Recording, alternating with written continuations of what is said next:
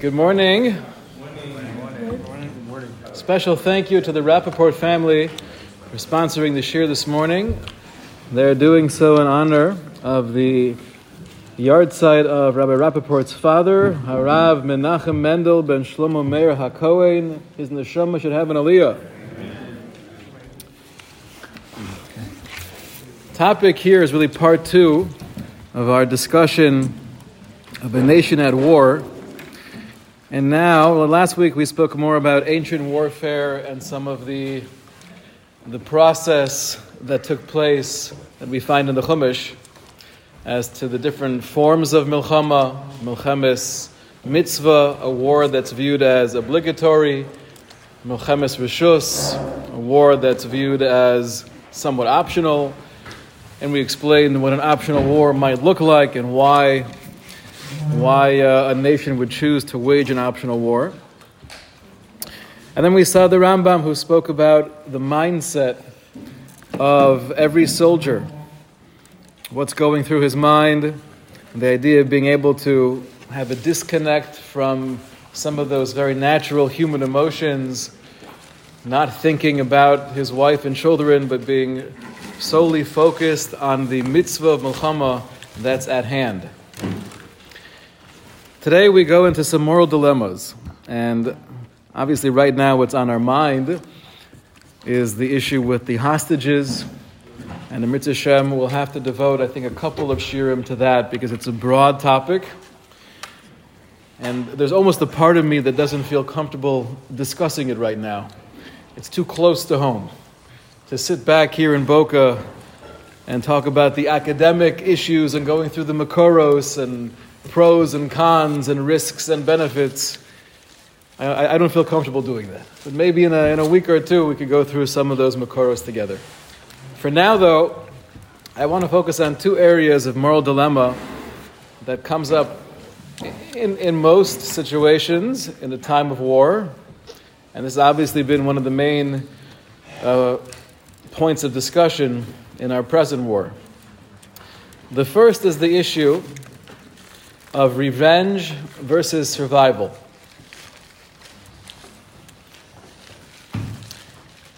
If somebody attacks you and they commit atrocities, brutal, devastating carnage, obviously there's a desire to destroy them, right? To get revenge. And we'll see that it's pretty clear that's the right thing to do. When an enemy comes in and they cause harm to you, the proper moral conduct is not to turn the other cheek, but to pursue them and destroy them. Now, the truth is, this goes back to a conversation that takes place in this upcoming parsha. Dinah was abducted by Shechem, and then we know Shimon and Levi make the decision on their own without consulting their father. They make the decision to go, and in order to get Dinah back, they destroy the entire city of Shechem. What was Yaakov's response? V'yomer Yaakov el Shimon ve'el Levi, achartem osi lahavishenu b'yoshev ha'oretz. Achartem literally means you've made dirty, you've spoiled our perception amongst the other tribes living here in the land. B'kenani, b'prizi, v'ani misei mispar, I, meaning we, our family, were few in number, v'nesfu alai v'hikuni v'nishmarati aniu beisi. And what's going to happen now? The other nations, the Kanani and the Prizi, they're going to gather together against us, and they'll destroy us because of what we did to the city of Shechem. So was Yaakov telling Shimon and Levi, I think you made the wrong moral decision. How can you go in there and kill those people? Was he saying that? No. It sounds like, and this is also clear in Parshas Vayechi, where he gives the bracha to Shimon and Levi, he never disagreed objectively with their decision. It could be, and we'll explore in a moment why, it could be in a vacuum that was the right move, to go in there and destroy the entire city of Shechem. His one argument is, what you did was foolish. Strategically, you're going to incite more hatred against us, and now you're going to have the Kanani and the Prizi join together and try to destroy us. You're putting us into a situation of sekanas nefashos. You're risking our life. That was his claim against Shimon and Levi. What did they respond back? Vayomru hachzona yazes achoseinu. They said back, listen, what are we supposed to do? Do we allow our sister to be treated like a zona, to be taken advantage of? Now, superficially, it's a hard conversation to understand because Yaakov was coming with a very precise, calculated issue. Your decision was strategically incorrect. And what's the response back? It sounds very emotional. Achzona yases achoseinu. Well, no, but if this decision is going to endanger the entire family, then there might have been a different move. What's that?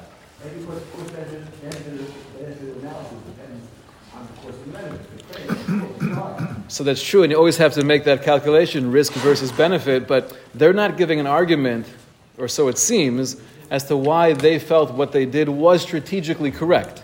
What are they saying back to their father? That's hard to accept. To say that what they did was so terrible, we're therefore going to do something that will cause us to all be destroyed potentially. The hostage was still in Shver, so they had to get the hostage out. So they had to get the hostage out. Not emotional, it's just practical. Arguably, though, they could have done that in a different way. And I think, what's that? Well, they had the manpower to destroy the entire town. Probably had the capacity to go in and get Dina and bring her out. Let's do this. I want to take a look together at the Orach Chaim and the Malbim. Right, two separate sources that seem to have the basic same approach. The Orach Chaim writes as follows. Tzarich ledas ma tshuva zu osa lemechosh Yaakov al hashmadaso hu ubeso. How are they responding to Yaakov's concern that this might bring destruction to him and his family? So one answer of the Orach Chaim is, they were answering their father back as follows. To the contrary, Yistaknu beina umos kishayiru shabozui echad sholat bebas Yaakov upol v'osa kechevtso. It's more of a danger to us if the other nations will see that some lowlife could come in and abduct one of ours and do whatever they want. Kechevtso ritzono. Lo siya lisoneim tekuma beina amim. If we were to allow this to happen without acting aggressively, so then that itself would be more of a danger to our survival. V'adarabba, bezeh tiyeh chitosim ala amim v'yirodu mipneihem. Through our decision to go in there and destroy the city of Shechem and get back Dinah, that's actually protecting us in the future. So Orach Chaim is explaining, Achzona yases achoseinu. It wasn't just an emotional response. It was their argument as to why they felt strategically this made the most sense. Because what does the world of barbarism actually appreciate on some level? Strength. Strength. That's why Rabbi Isaac Sher writes that when was it that Avraham Avinu was appointed the Nasi of the ancient world, the leader of the entire known world at that time? At what point in his career? After the war, when he devastated the four kings. Everything else he accomplished in spirituality, okay, looks like a holy person, a well-meaning guy, but once he was able to express the strength that he had, that's something that everybody appreciates. So that was the response of Shimon and Levi, and the Malbim seems to say pretty much the same thing. Heishivu shebehepach, acher she'anachnu mesei mispar, v'gerim ba'aretz. They were saying back to Yaakov Avinu, because we are small in number, and we are foreigners here, v'ischilu lifrotz bonu, and they started up with us, b'mashu lochu es achoseinu kazona, by taking our sister and treating her like a zona, im nachrish yasu bonu kirtzonam. If we remain silent, then they'll continue doing as they wish. V'tzorich lahorus lehem ki yesh le'el yadeinu lihinoke min anogea bonu l'ra. We have to demonstrate to them that we have the power and we have the fortitude to take revenge when somebody or some nation attacks us in that way. Now it's interesting, the Medrash Tanchuma, and we quoted this before, where it speaks about the obligation of Haba l'horgecha hashkem l'horgo. If somebody is approaching you and they're trying to kill you, you're obligated to defend yourself. You want to ask him maybe if he wants to go to the library? So where do we learn that concept from? That if someone is coming at you with intent of killing you, you're obligated to defend yourself by killing them first. Says the Medrash Tanchuma, V'yadaber Hashem tzores Midyanim. There is a command given to wage war against the Midyanim. Lama ki tzorim heim lechem. The pasuk says, because they're waging war against you. What is this referring to? What point in history? This is after they were responsible for the death of 24,000 members of Klal Yisrael. So at that point, Hashem says, wage war against Midian, because they're waging war against you. Mikan, from here we learn, Im ba l'hargecha hashkem l'hargo. If someone's coming to kill you, you have to get up first and kill them. What's somewhat troubling about using this mitzvah as a source for this halacha? They got massacred first. Right. In the case of Midian, it sounds like Hashem was telling Klal Yisrael, because of what they did to you, I'm commanding you to take revenge. Okay. How can we derive from there that if someone is actually in pursuit of you in the present, that you're obligated to kill them first? That sounds like a very different case. Now I assume the Medrash Tanchuma is getting this from the grammar of the pasuk. The pasuk says, Kitzorim heim lechem. It doesn't mean because they afflicted you in the past, but it's describing what they did in the present tense. They're attacking you, and therefore I'm commanding you to attack them. So the actual mitzvah is not presented as a mitzvah of revenge. It sounds like it's saying, because they're going after you, you have to go after them. Okay, so that might be the grammar of the pasuk, but conceptually, how does that make sense? It already took place. Now it's just Hashem telling Klal Yisrael, take revenge against Midian. Well, if there's a reason to believe that they're actually pursuing you, there's no reason to pretend and turn the other eye and say, oh, okay, let's just wait until people actually die. The other cheek. Okay. I'd like to. In other words, there's no need Matthew to... 14:7. there's no need to actually count how much blood they actually spill, but if there's reason to believe that it's going to happen... Okay, so it's that basic idea, but I think what we see from this Medrash Tanchuma is very much in line with the argument of Shimon and Levi, according to the Orach Chaim and the Malbim. Namely, it's true. What they did to you was already done. And maybe right now they're not waging war against you. Right? They accomplished their mission. However, if you don't attack them, if you don't take revenge now, so then it will continue. Heim tzorim lechem. I view it as if it's happening in the present tense if you don't show them a strong response. So it's very intriguing, the entire halacha, at least according to Medrash Tanchuma, of haba l'hargecha hashkem l'hargo, someone's coming at you, make sure to kill them first. That's learned out from a time in history we were commanded to take revenge. So sometimes revenge could actually be viewed as self-preservation, as survival. And we find this idea in the poskim throughout the centuries. One unfortunate aspect of topics like this is that there's no dearth of conversations throughout all the centuries of Yiddishkeit. Because these types of things would come up all the time. How do we respond as a nation? How do we respond as individuals? There's a tshuva here of the Tzemach Tzedek, going back a couple hundred years, where the question was posed as follows. This is source number 12. Be'echad shenerag b'derech v'noda mihu arotzeach. Case was that a Jew was killed on the road, and we know who the murderer was. A non-Jew, we know who he was. And we have the ability to take revenge. We could track him down and kill him. If one of the relatives of the person who was killed, if they want to take revenge on the murderer,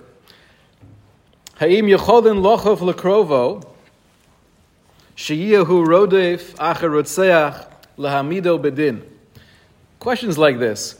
We know generally there's a halacha of goel hadam. And the classic case of goel hadam we find in Chumash and the Gemara in Makos is where you have another Jew who kills someone through his negligence. Right? It wasn't through malice, it wasn't mazid, it was through negligence. He wasn't being careful, and that led to the death of another Jew. So there's a halacha, he has to go to one of the Arei Miklat, and until he gets there, the goel hadam, one of the family members, has the either right or perhaps even mitzvah, that's a discussion in the Gemara, to take revenge and kill him before he gets there. Question regarding this case is, can we force one of the family members to take revenge, to find that rotzeach, track him down, and kill him? One more line here. V'im yesh lekofo sheyotze maman al zeh, im hu omud. And let's say the family member says back to you, so the truth is, I weigh 135 pounds, and I'm an accountant. And I've never raised my voice in my life. Okay? So I'm not sure I'm the guy to track him down and pretend to be Rambo. It's not going to work. So the question that was posed is, okay, so maybe you can't do it yourself, but like any other mitzvah, for example, you have the mitzvah to teach your son Torah. And if I can't do that myself, either because I don't have the background, or I don't have the time because I'm working, then you have to hire a malamed, or you have to pay a school to do that for you, to make others your shliach. Maybe the same halacha would apply when it comes to a goel hadam situation, that you have to hire a group. Yes. Well, we're going to see more as to why other people would care to force him. Meaning, why would I care either way what the korov, the family member, wants to do? Maybe he has a mitzvah of goel hadam, maybe he doesn't. And if he does, and he chooses not to fulfill that mitzvah, that's his cheshbon with Hashem. Why do I care? We'll see why we care. So I cut off a lot of the tshuva, just for the sake of brevity, but he does have a whole elaborate discussion as to whether or not the halach of goel hadam even applies in a case where the murderer is a non-Jew, and it's not through negligence, he did it on purpose. And his basic answer is yes, it does apply. Okay.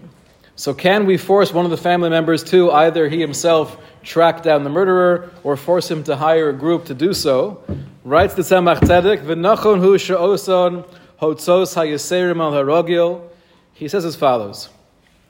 Generally, if you have to perform a mitzvah, but it costs a lot of money, how much do you have to pay? To fulfill the mitzvah, you have to pay a chomesh, 20% of everything you have. If it's more than 20%, then you're patur. Right? The classic example, the only lulav and esrog available for purchase happens to be $450,000. And that's more than 20% of my overall assets. I'm patur. So do you make the same calculation in this particular case? We're assuming it's a mitzvah for the family member to take revenge. So maybe it's the same cheshbon.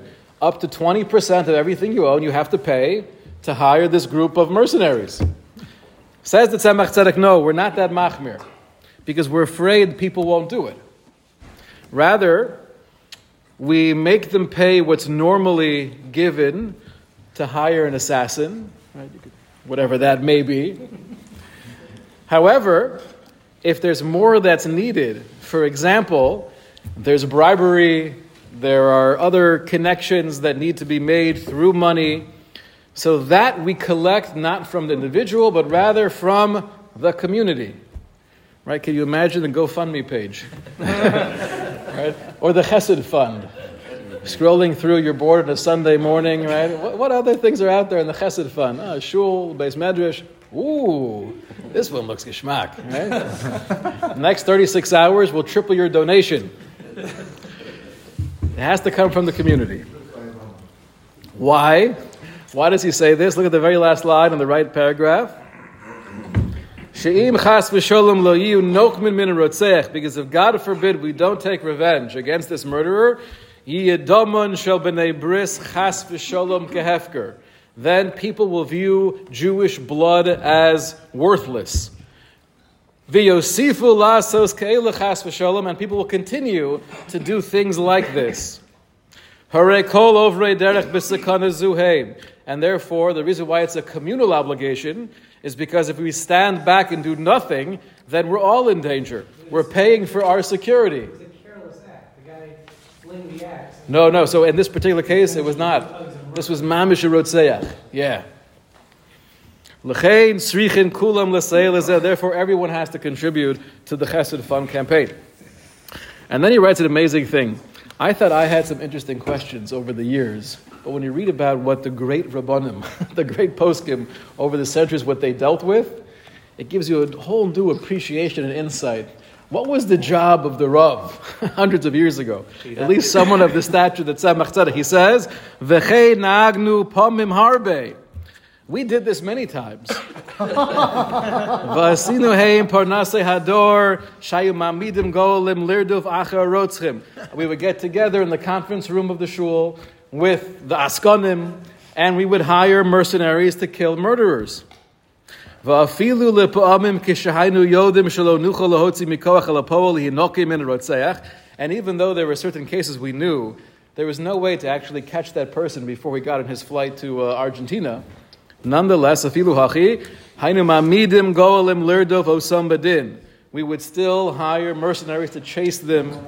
Kedei shiyim mefursam she'ein domon shel b'nei bris hefkerhu. In order that it becomes publicized that Jewish blood is not hefker. That's the psak of the Tzemach Tzedek. For this up to 20%, or is that that wouldn't apply here? Well, he would say that we don't even push someone to pay up to 20% because then they might not actually hire the mercenaries.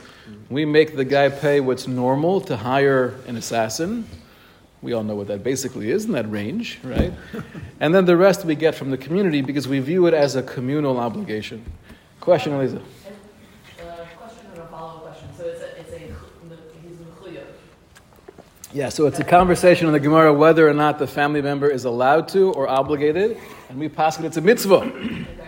And second, I would request the Sunday morning shiur on this whole concept of it's a mitzvah, he's mechuyev, but we don't think he's actually going to do it, so let's change the halacha of what he's mechuyev. Okay. I don't know if that's not an answer that can be given in 30 seconds.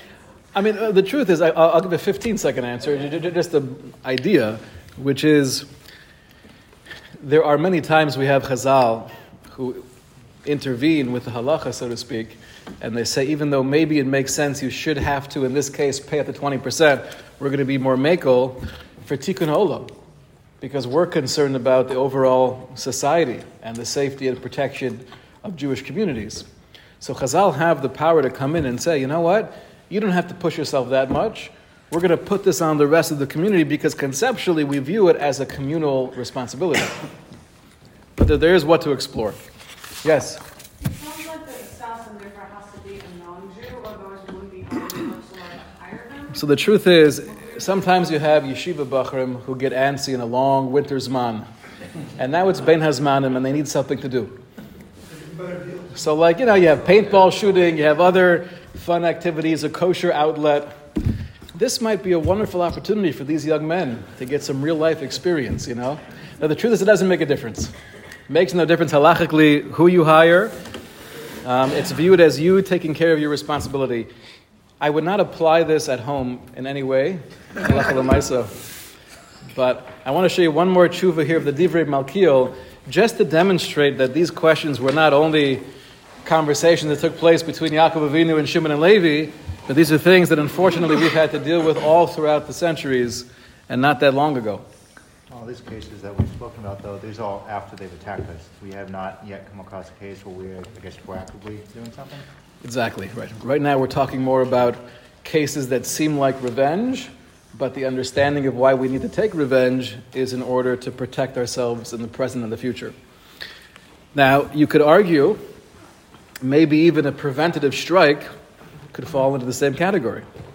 And that's actually one of the ideas behind the Milchemes Rishus, or Milchemes Mitzvah, different interpretations, where they haven't attacked us yet, but we know they're planning on it, or it's a very dangerous, precarious situation, and it could be therefore attacking the enemy first, is also viewed as self-survival. One more tshuva here of the Divrei Malkiel. He has the following question that was posed to him, again in the 1800s. Question was that someone's relative died, and the kavura, the burial, already took place. However, they found out clear information that his death was not natural, but he was murdered. The only way to prove this would be through an autopsy.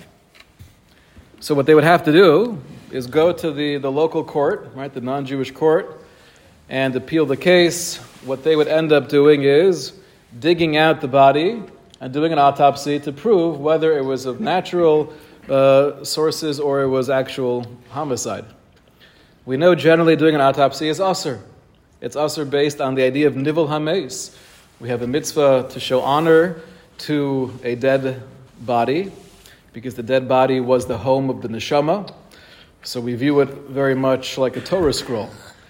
The actual parchment of a Torah is made from the hide of an animal, and the ink is just made from other organic sources, vegan friendly. Right? There's nothing holy though in the actual Torah, but when you have the osios haTorah, when you have the letters of the Torah on the cloth, so that infuses sanctity into the item itself, to the point where even once a Torah scroll is puzzle, you have to treat it with respect, and it requires genizah, you have to bury it. And the same thing is true with a human being. Even though the neshama may no longer be within the guf, we have to treat the guf with kavod, and that's why doing an autopsy is asur, it's nivel hameis. Now, we know there's a famous tshuva from the Noda B'Yehuda, where he speaks about, are there exceptions to this rule? Are there certain times where nivel hameis would be allowed and even obligatory? So one question that was posed to the Noda B'Yehuda was regarding medical science and knowledge.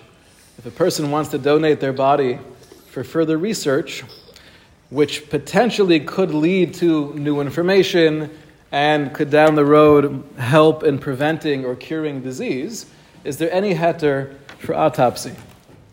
The Noda B'Yehuda responds back in the tshuva unequivocally, absolutely not. If there's not a clear and present danger, we don't have a situation where one's life right now is b'sekanas nefashos, an autopsy is not permissible. However, if you have a situation, right, unfortunately, in my sister-in-law's family, she had her stepmother's siblings, they died from some kind of mysterious heart disease at a pretty young age, in their 40s or so. And they weren't sure where it was coming from. They weren't sure if it was genetic. In a case like that, if they tell you by doing an autopsy and trying to find out what exactly is going on internally, that could help us derive real information to save you, right? So then, the Noda B'Yehuda would paskin, it's mutter. It's probably a mitzvah to do so. So the question is, in a case like this, you want to do an autopsy to prove that it was not natural death, but it was homicide.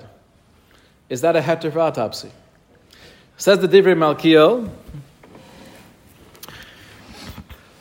second, the left paragraph here, V'od yesh lomer b'ninu didan, ki im lo yo'or mishpat al harotzeach. If we don't prove that indeed this person was murdered, and we don't try to take revenge of the murderer, Yedam Yisrael Chas V'Sholom Kehefker, right? Echoing the words of the Tzemach Tzedek, then people will view the blood of Jews as worthless. Ki Yomru Shein Mishpat L'Horig Yisrael. People will assume there's no judgment, there's no accountability when you murder a Jew. And therefore, in a case like this, Paschal's Divrei Malkiel, it would be not only permissible, it would be obligatory to do an autopsy to prove that the murder took place, track down the Rotzeach, and kill him. there is the operation Wrath of God, right? Golda Meir instructed the Mossad and the Shin Bet that after the Munich Olympics massacre took place, so she gave instructions they should track down every one of the terrorists that were involved with this atrocity, no matter where they all are in the world, and kill them. What was the rationale of Golda Meir? I'm not sure she ever saw the tshuva of the Tzemach Tzedek or the Divrei Malkiel, but she was mechavein to that basic idea, to show the world that Jewish blood is not cheap. And she gave the instructions, try to get them all. If you can't do that and you end up only getting a handful, that's also good. It's still sending the message loud and clear that Jewish blood is not cheap. However, and this is where we're going to have to pick up next time, this gets involved with the other moral dilemma of civilian casualties. She said, if there's ever a situation where you know where the person is, the terrorist, but he's together with others, his wife or his children, and by killing him would also kill those around him, don't take that shot. Only if you have a clean shot, then you have to. So what we see, at least from our discussion this morning, is that when it comes to how we respond to an assault, the response is with aggression.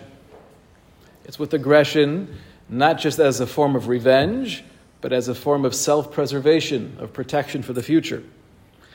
Now it's true, we never got back to the conversation between Yaakov and his children. Ultimately, Yaakov disagreed with Shimon and Levi. So we have to know what exactly was that machlokus between Yaakov and Shimon and Levi.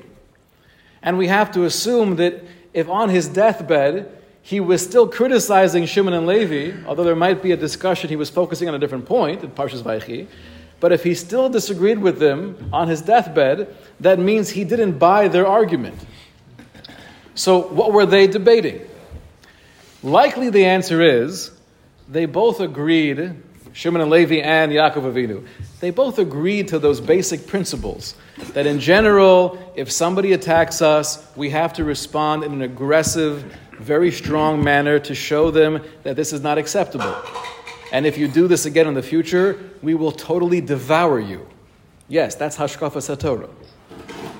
The only issue in this particular case was, if you go too far, right? If instead of the operation that's presently taking place, someone convinces the IDF, just nuke them, putting aside the moral issue of that, then you could argue, well, if overall you're going to incite more hate and more venom, then if you respond too strongly, that's also endangering us in the present and the future.